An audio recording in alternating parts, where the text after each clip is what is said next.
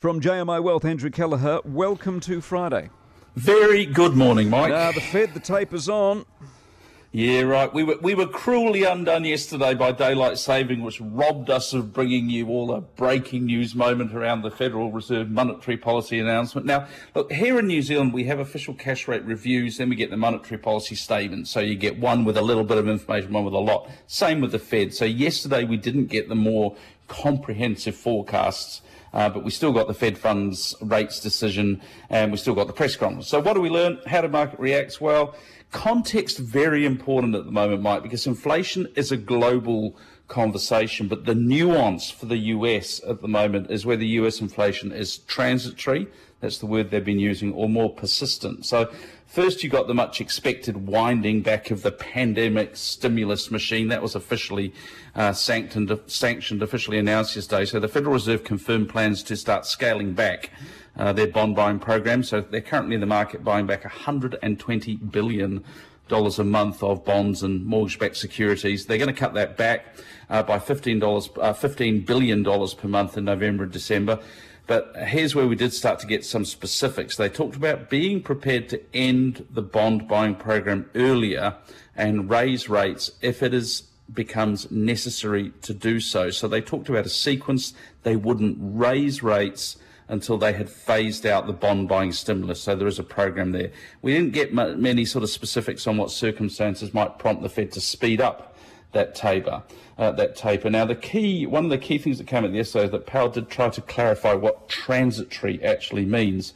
He said they wanted to step back from using that word, saying it means different things to different people. They clarified from the Fed's point of view, it means those current pressures wouldn't lead to permanently or very persistently higher inflation. It does still feel like there's a bit of a dollop of uncertainty there. But on balance, Mike, I'd probably describe it as leaning towards dovish.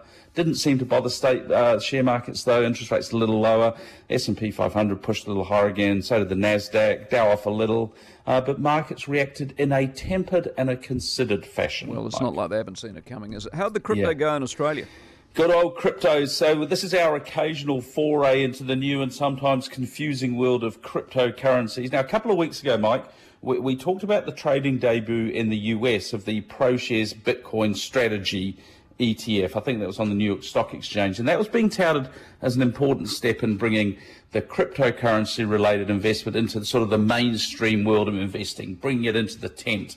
Now, over the last couple of weeks, the Bitcoin prices have remained very strong. It's over $60,000 per coin, and the trading in that ProShares instrument seemed to have done pretty well. But yesterday saw the arrival of the first exchange-traded fund linked to cryptocurrency markets in our part of the world, and this has been listed on the Australian Stock Exchange on the ASX. This is the BetaShares Crypto Innovators ETF. The code is CRYP, if you want to look it up, CRYP. Smashed records for a debut trading day for an ETF.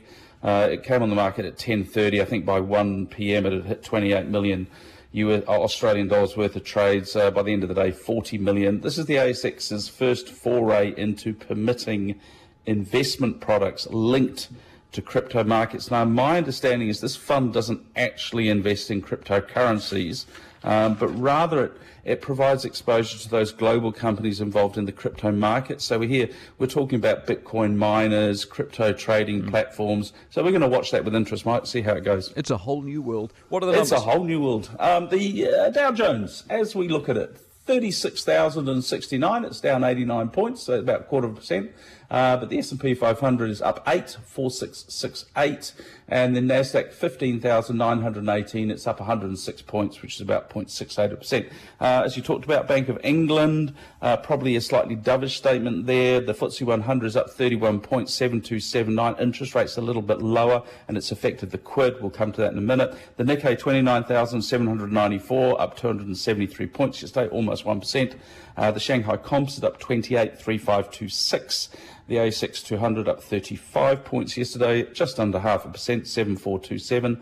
The NZX 50 continued a fairly anemic week, down 50 points yesterday, 12,943.38%. Kiwi dollar slightly lower this morning against the US, 0.7100, 0.96 against the Aussie, 0.615 against the euro, but the pound is weaker, so Kiwi dollar stronger against the pound, 0.5264. 80.75 against the Japanese yen. Gold, $1,791.73. And the last update on Brent crude for the week, $81.92. You have a good weekend. See you next week. Look forward to it. Andrew Kelleher, jmowealth.co.nz. They don't get any better.